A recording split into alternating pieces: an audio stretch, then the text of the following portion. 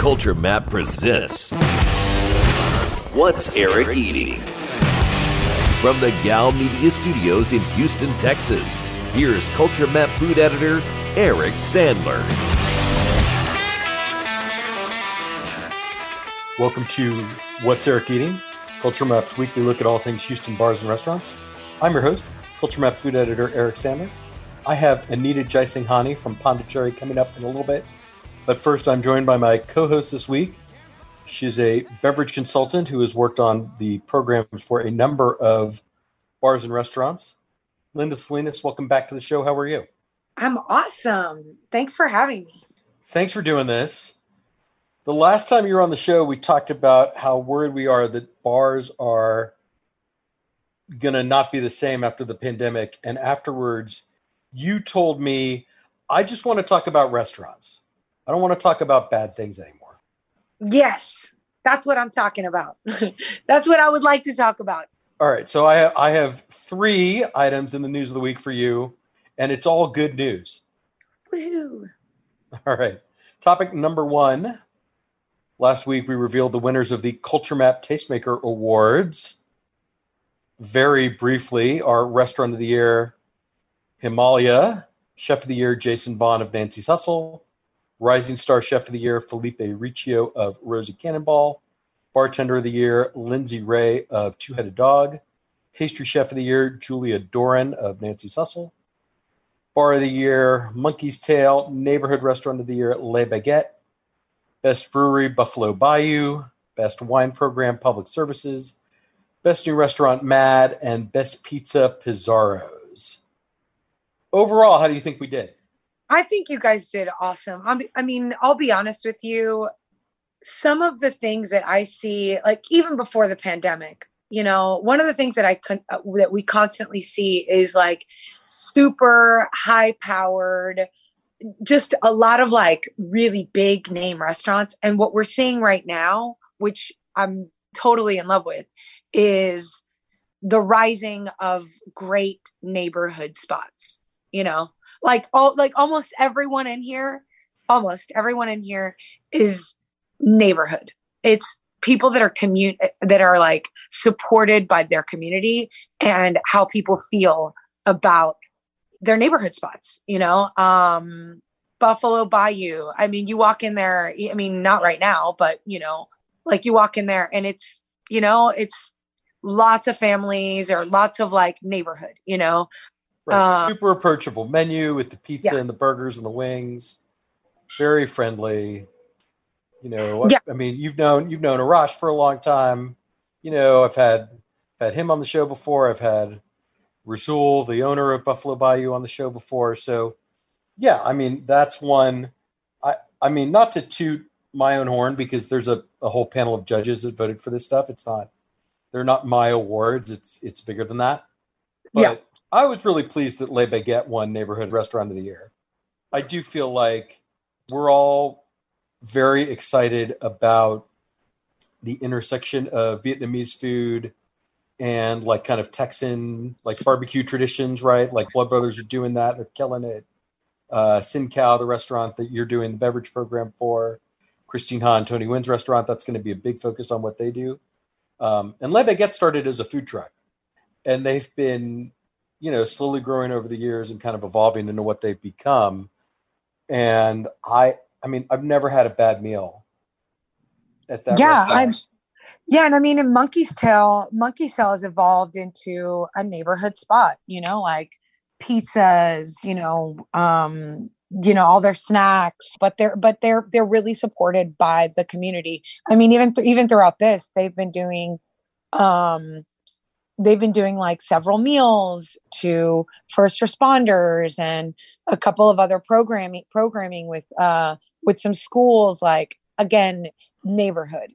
You know, at first when Nancy's Hustle opened, it's like, oh, how random, like this restaurant, you know, all the way out here with not much around it. Guess what? Neighborhood supported, always busy, you know. And even now that they're not open, they constantly are like sell out because it's supported by the neighborhood. Yeah, well, I mean, Nancy's Hustle has become a destination with all kinds of national acclaim, and they've won basically every award that we have eligible to give them. They have now won, because Jason Vaughn won Rising Star Chef of the Year the first year they were open. Now he won Chef of the Year. Julia was nominated for her work at Bernadine's back in the day, and then for her time at Nancy's Hustle. And of course, Nancy's Hustle run Restaurant of the Year in 2019. So, at this point, I think we've given all of the clear engraved plates to Nancy's Hustle that we can give to them. Yeah, no, I mean, all of these they're really great. I mean, Pizarro's, I've loved them since when they were at they were a Memorial. And again, they're in a great neighborhood, and they've been supported, they've supported that neighborhood as well. Obviously our beloved Himalaya, you know what I mean? Which I still have not said it correctly, which is fine. Well, right. I mean, most people read it and say Himalaya, like the mountains. Kaiser says Himalaya, so I try to be mindful of the way that the chef owner says it. I'm going to continue to mess it up. I'm just going to take it at that. That's it. Right. End of story. Right. But what I usually like about the Tastemaker Awards is that they feel very of the moment. Like they feel roughly correct for that year. Mm-hmm. But Himalaya, it's like it's a lifetime achievement award. Yeah, no. So, good job, gang. Y'all didn't mess it up. Did any of them make you mad? Anything you're salty about? No, I'm pretty happy with all of this. Are you just expecting for me to be salty? That is kind of your role in the world. Okay, you're right.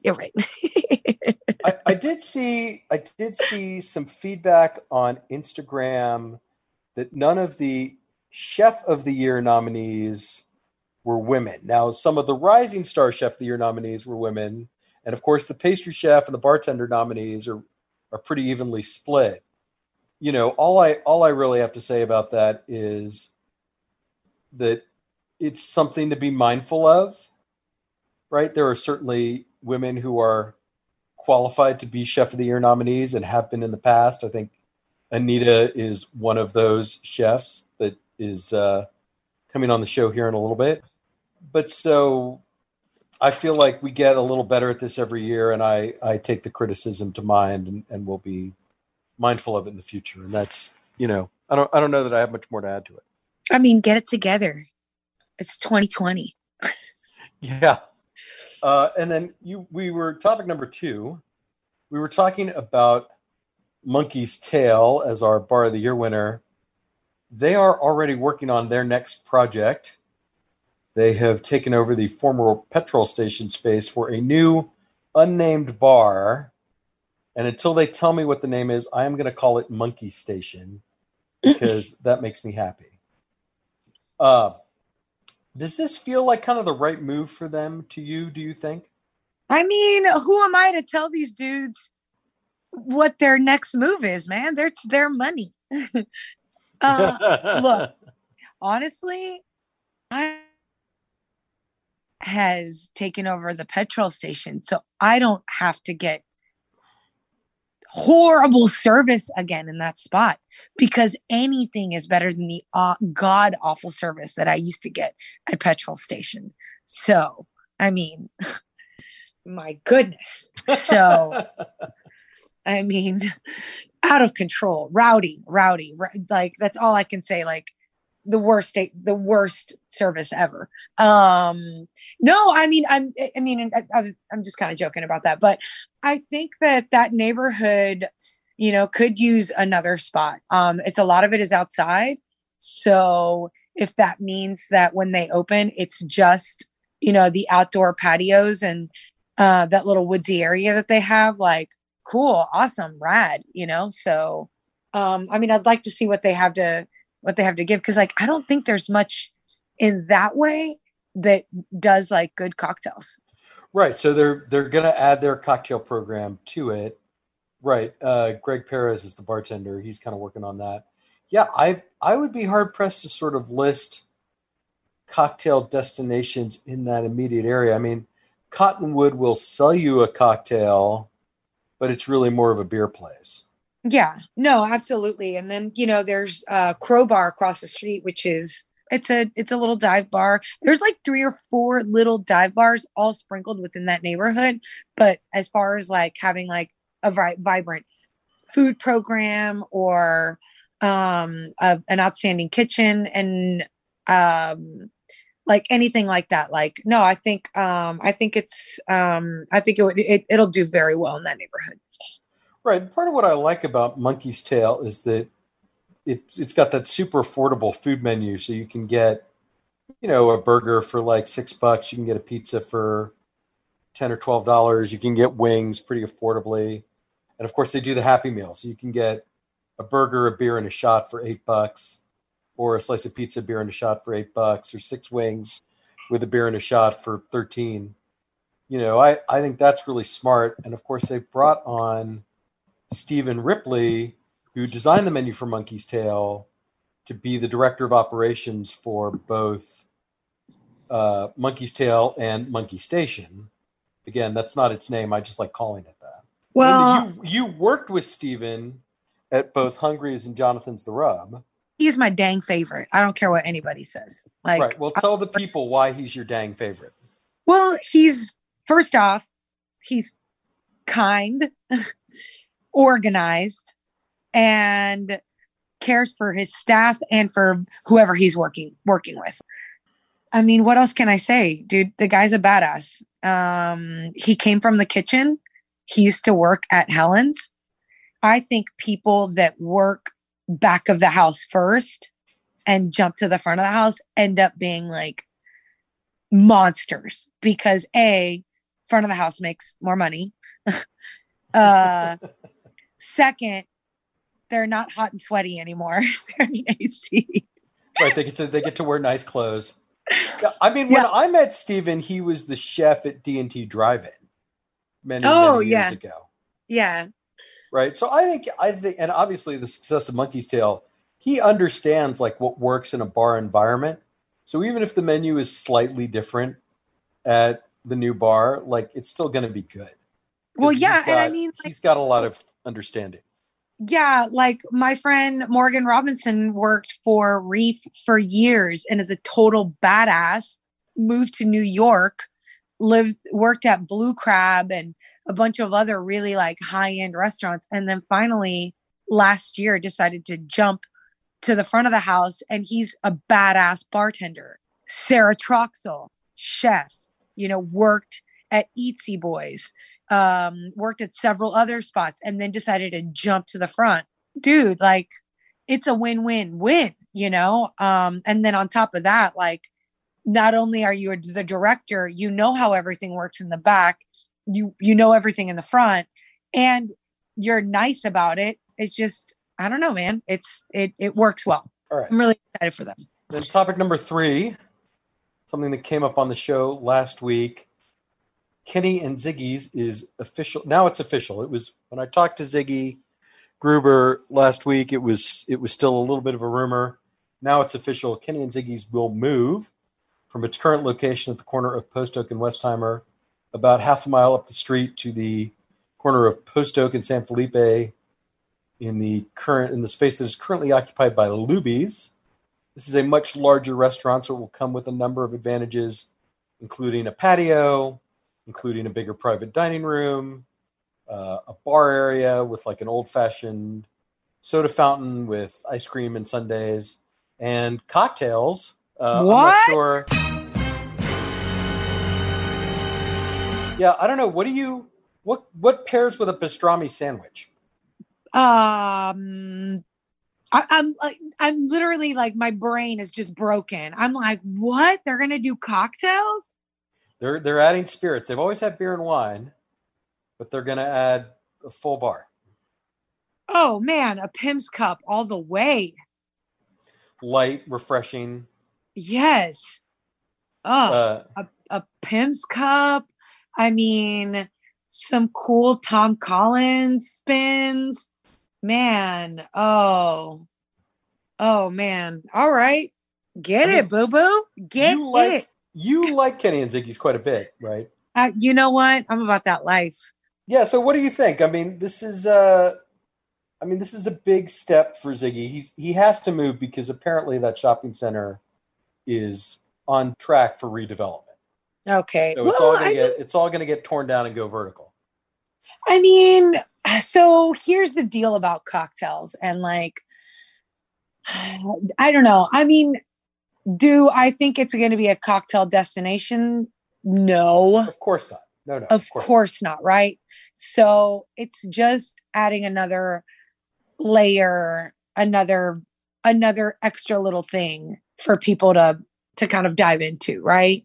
And I would probably even use this time to do like some cool lemonades, you know, and doing a couple of other things. But I mean, let's just be clear. Kenny and Ziggy's is like one and done. The portion size are ridiculous. So it's not like you're going to make much room to have 2 or 3 cocktails. But I'm excited to see what they've got going on. You know, like it's just another source of revenue for them and another soundboard for great flavors and good ingredients. Cause I mean, that's really what they're known for. Absolutely. And like Ziggy said on the show last week, it's going to be Kenny and Ziggy's on steroids, you know, bigger, better, badder. I mean, you know, it's a personal favorite of mine. Obviously, I have like an emotional connection to that kind of food. All right, Linda, that does it for the news of the week. We'll be right back with our restaurants of the week. Stick around. You're listening to What's Eric Eating?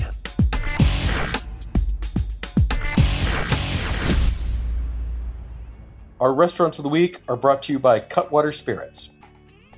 Cutwater Spirits takes their award-winning real spirits, uses them to make great cocktails, which they then put into cans, so you can easily take them where no cocktail has gone before, even if that's just your own backyard in summer 2020. Cutwater offers a convenient way to enjoy your favorite bar-quality cocktail outside of the bar setting. They have a wide variety of over 17 delicious canned cocktails and 20 bottled spirits, so there is something for everyone. The Vodka Mule, Tequila Margarita, Grapefruit Vodka Soda, and Tequila Soda are just a few of their fan favorites. You can find Cutwater locally at Specs, Total Wine, Goody Goody, and more. Visit cutwaterspirits.com for more information.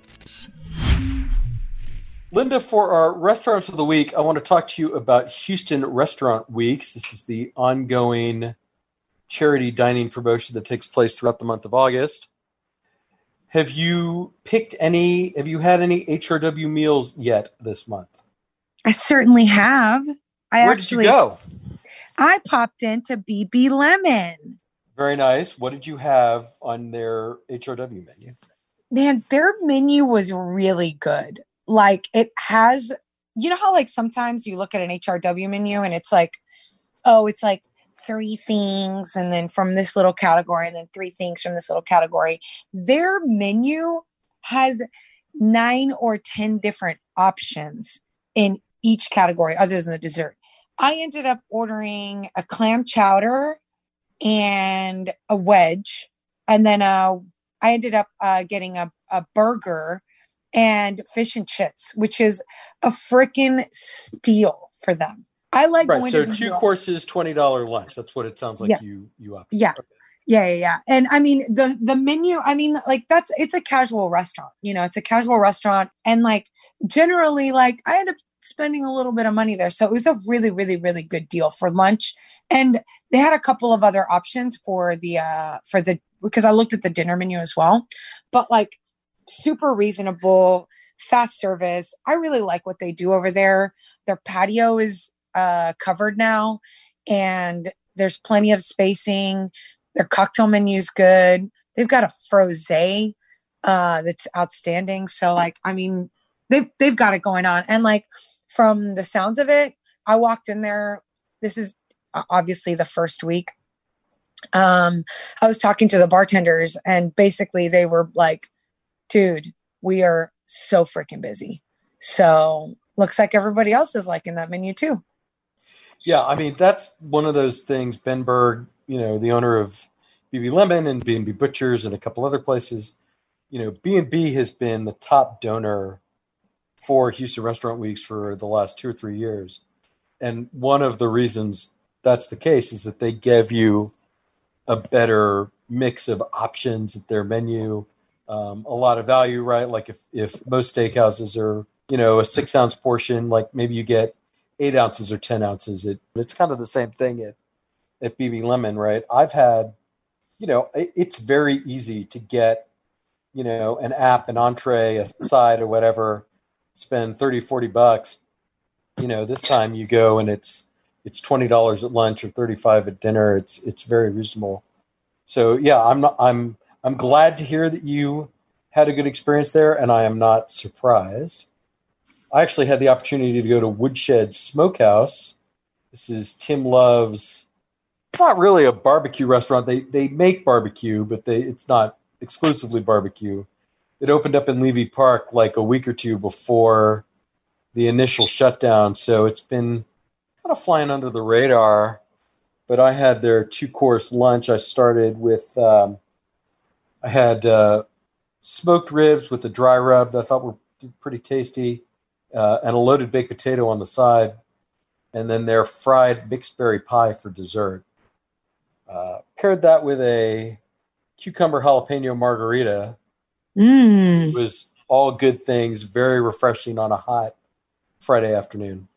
Rad. And the other thing I like about Woodshed is it's kind of a big like indoor outdoor space, right? It's got big ceiling fans, roll up doors that a couple of them were open.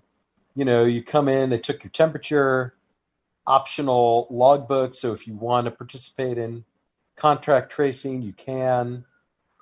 Just like at a time when I know some people are still really nervous about dining out, or even people who are dining out want to know that the restaurant is being very cautious in how they're operating.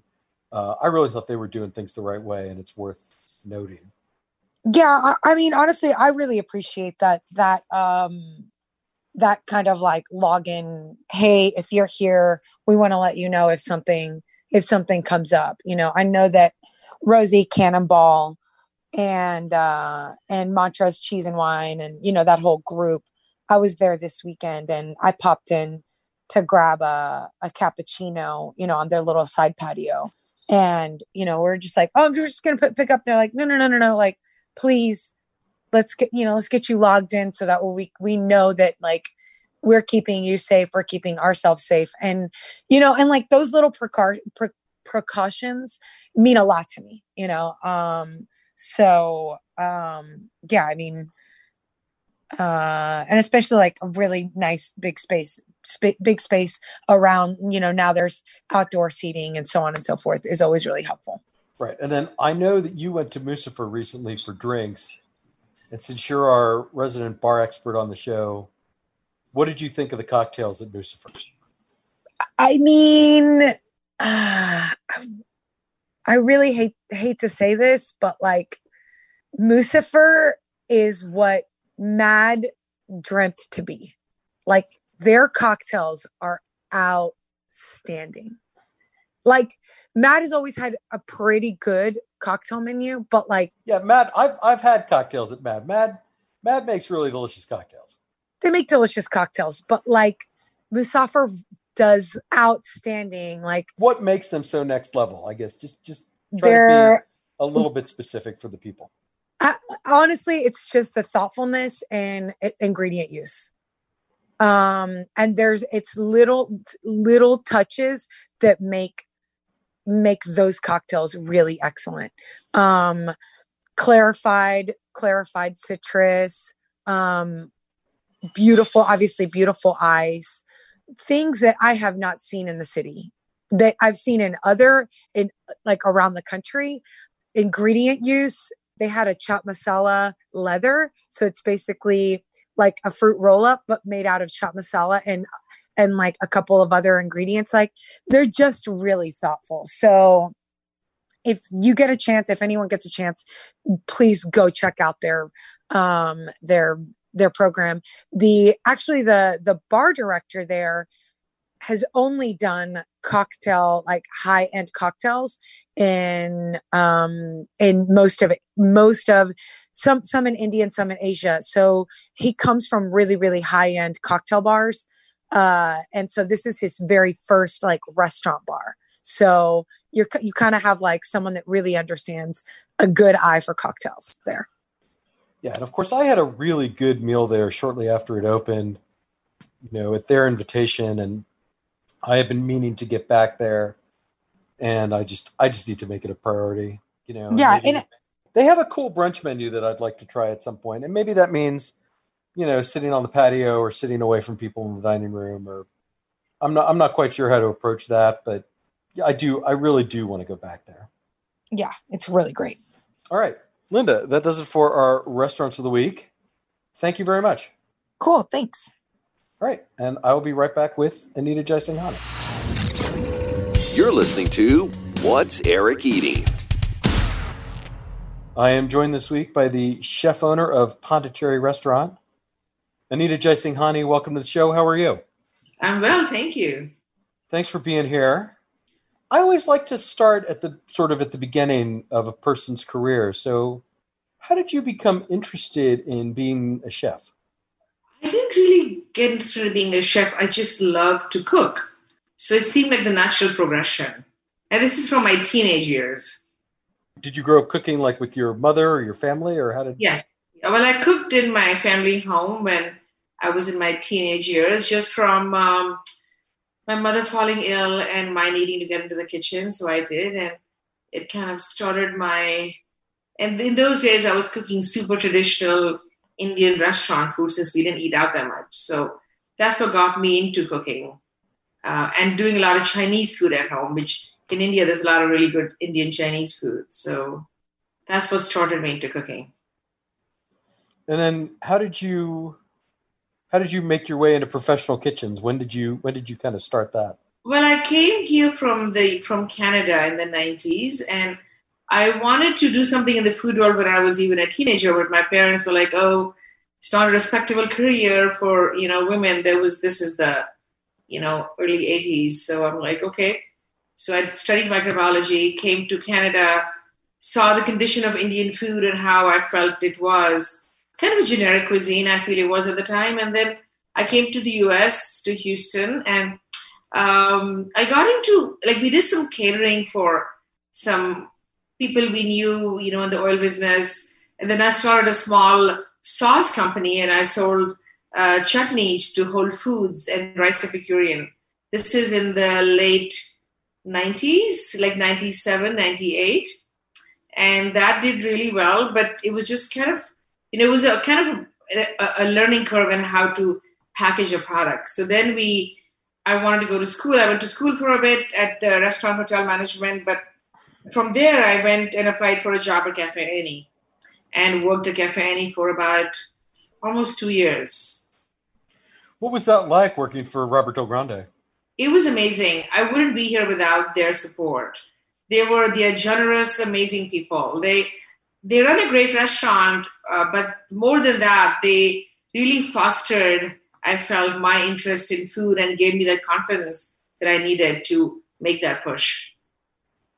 And then, right. And then you opened Indica, right? Yes. 2001, July 17th. I mean, like you said, you grew up cooking very traditional Indian food, and you found the Indian food that you encountered in Canada and then in Houston a little bit lacking. So how did you sort of bridge the gap with Indica? Like what were you doing to sort of create what you weren't experiencing? Well, I feel like Indian food had this generic, like I said, feel to it. And it all was either buffet food. And I knew I had obviously eaten Indian food. I'd eaten regional Indian food. And there is such a variation. There is more probably variation in Indian cuisine than any other. And I say this because obviously I'm very biased. If you go to Italy, different parts of Italy, the food is so different. And it's same thing in India. The food in Gujarat, the province I grew up, to what the food is in like New Delhi or in Kerala or in Calcutta is so different. And yes, we all use spices, but aside from that, there is a whole lot more to it. So I just kind of started with what I knew, and I loved street food, so I wanted to elevate street food. So I started with putting out a menu that had really interesting a salad take on a street food. So, and I had also at the time that I was at Cafe Annie, a restaurant in New York had opened up called Tabla. The chef was Floyd Cardoz, and Robert knew Danny Meyer well, so they arranged for me to go spend some time there. And I only spent a few days in that kitchen, but that was I was so excited about what Floyd was doing. I was excited to do something. And he told me, don't do it, don't get into the business. I didn't listen, here I am, Yeah, I mean, I remember reading about Indica when it opened, and everyone was scandalized by goat brain masala. It shouldn't be, because I think it's the most tasty thing out there. It is the reason why I don't give up meat. I love goat brain masala so much. Like, I love certain meats, they're so flavorful. So, well, yeah, I mean, I was going to sort of work into that, but I heard you on the Radio Cherry Bomb episode that yes, featured some chefs from Houston, and one of the things you talked about was trying to sort of move people away from meat. Yes. I know Pondicheri has meatless Mondays, for example. Not anymore. Oh, not anymore. Okay. Because our menu has a lot less meat than it had like 5 years ago.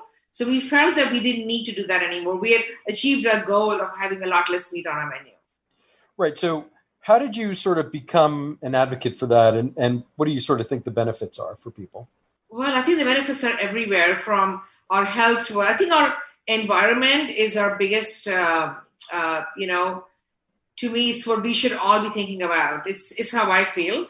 So, and also it wasn't just that, it was how I felt eating meat. I just felt so much better eating less meat. And it's the direction I've been moving into for the last, I'd say, like 5 to 8 years. And it takes time because, I also grew up eating meat, not much. But then when I lived here, we ate meat every day, like most of us did and do, So it took time for me to cut it down to 5 days a week, to 4 days a week, to twice a week, to, maybe a couple of meals. And now I find that in the last 4 months, I think I've eaten meat like twice.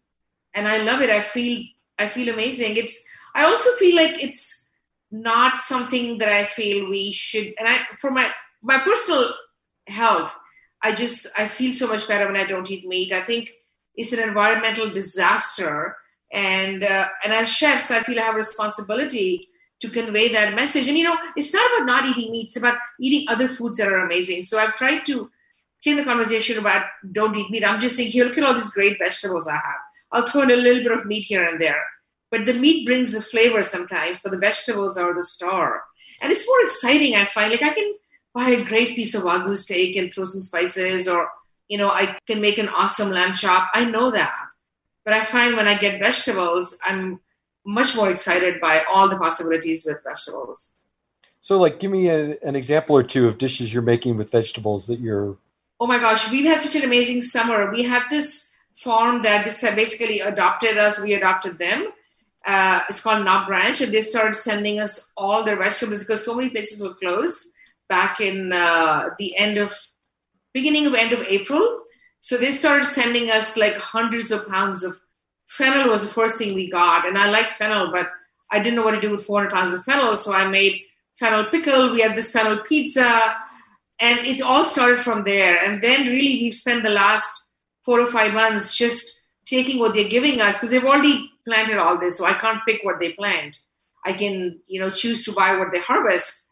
And I hate seeing waste. So I'm like, okay, I'll take it. So eggplant, we make this amazing eggplant masala in a jar. It's like a pickle / masala. Masala essentially is like a concentration of flavors. So I use smoked eggplant to make that. And it's super tasty. You can put that on toast, put that on a pizza. You can just do anything with it. So just like you've got a whole pepper menu right now, right? Exactly.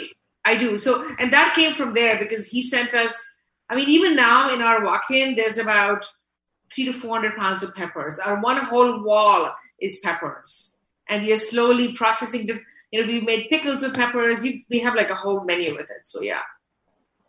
Yeah. So do you find that people now are more receptive? I know I feel like I meet more vegetarians and more vegans now than I did, 5 years ago, 10 years ago, whatever. Agreed.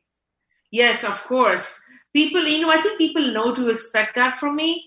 So when they come looking for my food, they're expecting me to do, and also with Indian food, it's so easy. Indian food lends itself so well to vegetarian or vegan. And people often tell me that even Ryan Pera, for example, will often tell me, when I eat your food, I could just eat vegetarian the whole time, I'd be okay. So I get that, that with all the spices and the seasonings that we put in our food, it's easy to be vegetarian. So I think that's why people respond to us more than probably to other cuisines.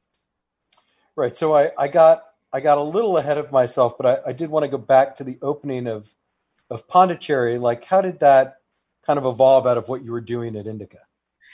So Indica was, a high-end white tablecloth place that was, to me, even though it was, I had only seen cafe. My only job was a Cafe. So I definitely used that as my model. I didn't try to be as high-end as Cafe, but it was definitely a place of romance. And I wanted Pondicheri to be the kind of place where anybody could eat, where the price point was lower.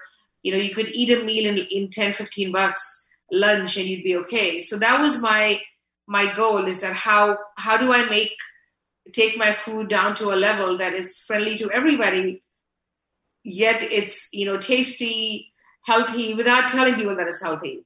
So that was really my goal, is how do I take all the regional street foods, home cooking of India, and put it on a menu. So that's what Pondicheri came out of. Well, and we talk about, all day cafe is kind of a trendy buzzword, and various chefs are putting their spin on it all over the country. I mean, you were a little bit ahead of the curve with that, I think. Yes. So actually, when I started that, it's really funny.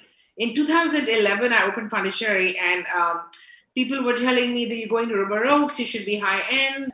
And I'm like, no, it's not going to be high end. And then I had a lot of naysayers saying that you must not do counter service. Nobody's going to come in River Oaks to counter service. So I'm like, I'm going to do counter service. And we decided to do table service at night, which was my original plan. But I got so much pushback from my, really friends and family, not from customers. Customers embraced that. And I think there was a day we'd been open maybe a year at Pondicheri, and I was sitting with a friend, and he asked me a question, and I looked up at the line that was forming at lunch, and I said, that woman there, I think is Nancy Kinder. I think that's her first name. Behind her was our valet parker that came and ate every day with us. He would just come in and get a drink and a sandwich. And behind them was a man in a business suit and I said, look, those are three completely varied markets, and they're all here, and they're standing in line, and they're going to eat here. So I felt I had achieved my goal, that it was a place for everybody, and I feel it still is. Well, yeah, I mean, I just think, it's such an interesting center, originally West Ave, now Arrive. Correct. You had Katsuya, super high-end sushi restaurant. Robert Del Grande opened a couple of places there. None of them lasted. Del Frisco's Grill came and went. I mean, you're the survivor. You're the place you're the restaurant that's made that location work.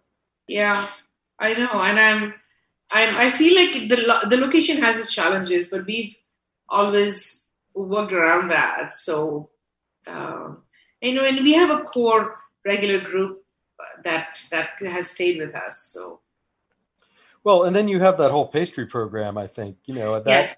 That chocolate chip chili cookie is like one of the best things in the city. And, thank you. One of my favorite desserts. Thank you. I'm so happy to hear that. We're about to turn it into a cookie cake, because when my kids were little, it wasn't popular. It's not popular now, but when my kids were little, cookie cakes were popular. I mean, my kids are, in their late 20s now, so it's a different time, but I want to make that into a big cookie cake and offer that for people's birthdays. Right. Masala spiced pumpkin pie in the fall. I mean, there's always something very delicious in that pastry case upstairs. Thank you. How has that evolved for you or Well, actually that happened by accident, Eric. It wasn't something I intended. I don't have a sweet tooth, so I seldom bake. But when I was opening Pondicheri, we ran into some delays because, if you remember, 2008 was a financial crash. That was the year I signed my lease. And that center was supposed to be built by 2009, but it changed hands even then. So actually, Arai is the third owner of that property. So even after I signed my lease, before they began construction, it was bought by Gables. So the whole thing was delayed by about 2 years. And I think I was so anxious about it happening. And I used that time to teach myself how to make bread, because I had gone to San Francisco, eaten this amazing loaf of bread at Tartine. And I'm like, how can you get bread like that in Houston? And nobody was making that bread. So I spent about a year just making bread and teaching myself how to make every kind of bread. And at the time, the Pondicheri had been already, the footprint was down, how it was going to be built. There was no bakery ovens. There was just a small counter. So when we opened, we just, I think, put like the chocolate chili cookie. I had done that on my Sunday brunch at Indica. And that too happened by accident. One of my cooks, actually my pastry chef at the time, Michael, I hope he listens to this someday, he accidentally put in actually spiced walnuts in our chocolate chip cookie. And we didn't realize that those walnuts were extra spiced. And we were like, oh my God, what is this cookie? And customers started asking us what is this cookie? And that's how the chocolate chili cookie was born. And then when I spent all the time baking bread, I said, okay, so I hired a really awesome baker when I opened the Bake Lab, and we then put a really good bread program on, which we still don't sell much bread, but we make really good bread. So that's how it really started. And I don't have a sweet tooth, so I'm very critical of most cookies. I still think our food constantly needs to get better and evolve. So it's a constant journey to do that. I mean, it's clearly working for you. You're one of the finalists for the James Beard Best Chef Texas this year. Right. I mean, have you thought about what it might be like to win? I mean, yeah, I would love to win. There's no doubt. But I've also realized that, I'm in a journey with myself, to do my personal best. So if I don't win that, I don't win that. I still have a lot of work to do. So I'm not at the end of my career, or I'm not sitting here saying, okay, I've done all. I have so much more to do with food. I feel like I learn new things and new ways to cook. And I've got more into teaching people how to cook. I feel like if people cook more, they would eat better.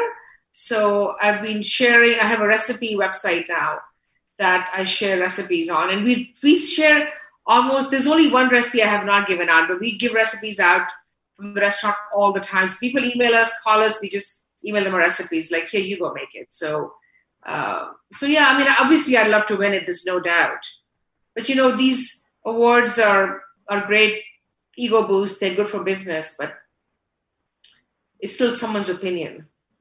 Right. Well, so what are some of your aspirations? You said you're not done with your career. What would you like to do? Yeah, so I want to make masala a household word in America.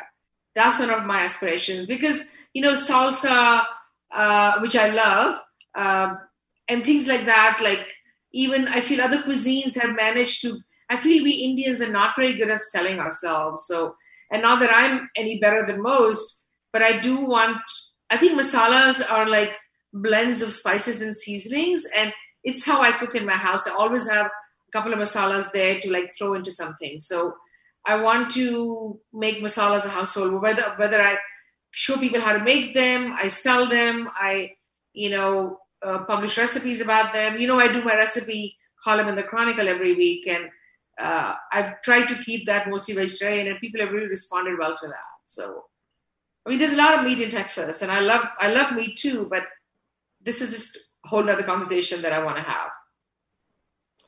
Right. And then, I mean, do you aspire to other locations of Pondicherri? I mean, I know you had one in New York City. Well, I closed that. So. Right. So, yeah, I mean, no, I don't aspire to open more restaurants. I mean, with COVID, I don't think anybody that has got to be thinking again, because this is not the time to open more restaurants. I feel I feel the whole restaurant model needs to be re-examined and reassessed, including my own. So what do you think post-COVID Pondicherri will be like that's different from the way it was before? Hopefully it's simpler and more focused. My daughter said to me the other day, she's like, Mommy, food is so much better now than it was 2 years ago. And I'm like, why? She goes, because it's so much simpler. And I'm like, it is? She goes, yeah, it is. And I wouldn't have thought that, but I guess it is simpler. So really, the more confidence you get in your cooking, the less you need to cook with. So I feel that I'm able to I'm able to put flavors together after having cooked with 100 ingredients. If I have 10 ingredients in one recipe, I can take it down to like 5 or 6 and make really good food. So it's really about pulling the essence of Indian food. Not everybody wants a very authentic, and authentic is to me, it's a word that really has no meaning. Indian food has traveled through so much invasion. No one knows what real Indian food is, because it's really a simple roti and a vegetable. It's certainly not butter chicken. That's not real Indian food. It's what people love about Indian food. So I'm not trying to be authentic or traditional. I'm just trying to make it really good. And also, I always feel like I told Rob Walsh many years ago, he's like, what do you think about why do you work so much with local seafood? I'm like, it's like asking me to live in America and not breathe the air. So I'm not going to cook in Houston and not use local vegetables, fish, whatever it is that comes in my door. So really that's what I'm trying to create is the essence of Indian food. Right. And then what has your experience been like sort of operating during the pandemic? I mean, what are you sort of doing to keep your staff healthy and to keep your customers safe? I've heard that you in particular are doing a very good job with it. Thank you. I personally did not want to risk. I'm myself over 50. I wasn't going to just open my doors and let people come in even when they allowed that. So I still don't let people sit in the restaurant. I require all of us to wear masks. Our counter is almost 6 feet long, so I'm only doing counter service. So people are standing behind the counter and taking orders. People are seating themselves outside on our patio. And even in the middle of Texas summer, people are still eating outside. So I know I could make more money if I sat people inside, but it's just not worth the risk of, one person gets sick, it's going to be a snowball. And I just don't want to do that. And it's not worth, to me, I'm just trying to survive right now and trying to use the time to be creative and come up with new ideas, help out farmers that have too much produce or whatever that is. But it's the time to really just, this is not the time to, I don't know. I just feel it's a time to be very safe. I take this. I mean, I have a background in science, so I take a pandemic very seriously. I believe it in every way. Oh yeah, no. I mean, this is a pro believe science. Wear your mask, wash your hands. Yes. Podcast. Thank you. But as a diner, I'm trying to be, I keep using the word strategic, right? I go to restaurants where I feel comfortable, where I feel like they're taking care of their staff, where they're mindful of concerns for their customers. I don't want to be in some, a space that's too crowded right now. I want to feel properly distanced. I want to feel I mean, safe. we don't even have more than like 5 people in our door at one time. Maybe it's 2 or 3, and the others are made to wait outside. I have footprints where people can stand. I have hand sanitizer that we make in the house that people can use freely. We give it away. So I don't know. I feel like I do everything that I can. Keep our doors open, plenty of ventilation. We are building we are doubling our patio space by the end of this month. So excited about that. Yeah, that's a really nice addition. I know it's all the data suggests eating outside is much safer than eating inside. Yes, no doubt. All right. Well, I can't let you leave without the lightning round. Okay. 5 silly questions that require 5 short answers. Okay. All right. Anita Jaisinghani, what is your favorite ingredient? Ginger. I use it all day long. What is the first band you ever saw in concert? Lionel Richie and Tina Turner in Canada. I know, when I first came in the 80s. No, I'm extremely jealous of that answer. That's a wonderful answer. This podcast also airs on a sports talk radio station, so I always ask people who their favorite Houston sports figure is. Oh, James Harden. My son is a huge basketball fan, so we go watch games together. All right. what is your fast food guilty pleasure? It has to come from a restaurant with a drive-through. I love tacos. So a taco truck. There's an awesome taco place on Washington called Laredo. They make tacos with nopales and potatoes and really good barbacoa. So sometimes I'll go. It's not drive-through, but it's it's in the spirit of the question. I accept that. And then finally, when you go to a pizzeria, what are your go-to toppings? I love seeing cheese and herbs. I think herbs are what make a good pizza. And not too many people use herbs, but I love fresh herbs on pizza. All right. Anita, give us the website for Pondicheri. Pondicheri.com. All right. Thank you very much. You're welcome. Thank you. You can follow me on Instagram at Eric Sandler. Keep it locked on culturemap.com for all the latest Houston bar and restaurant news. Thanks so much for listening. I'll be back next week.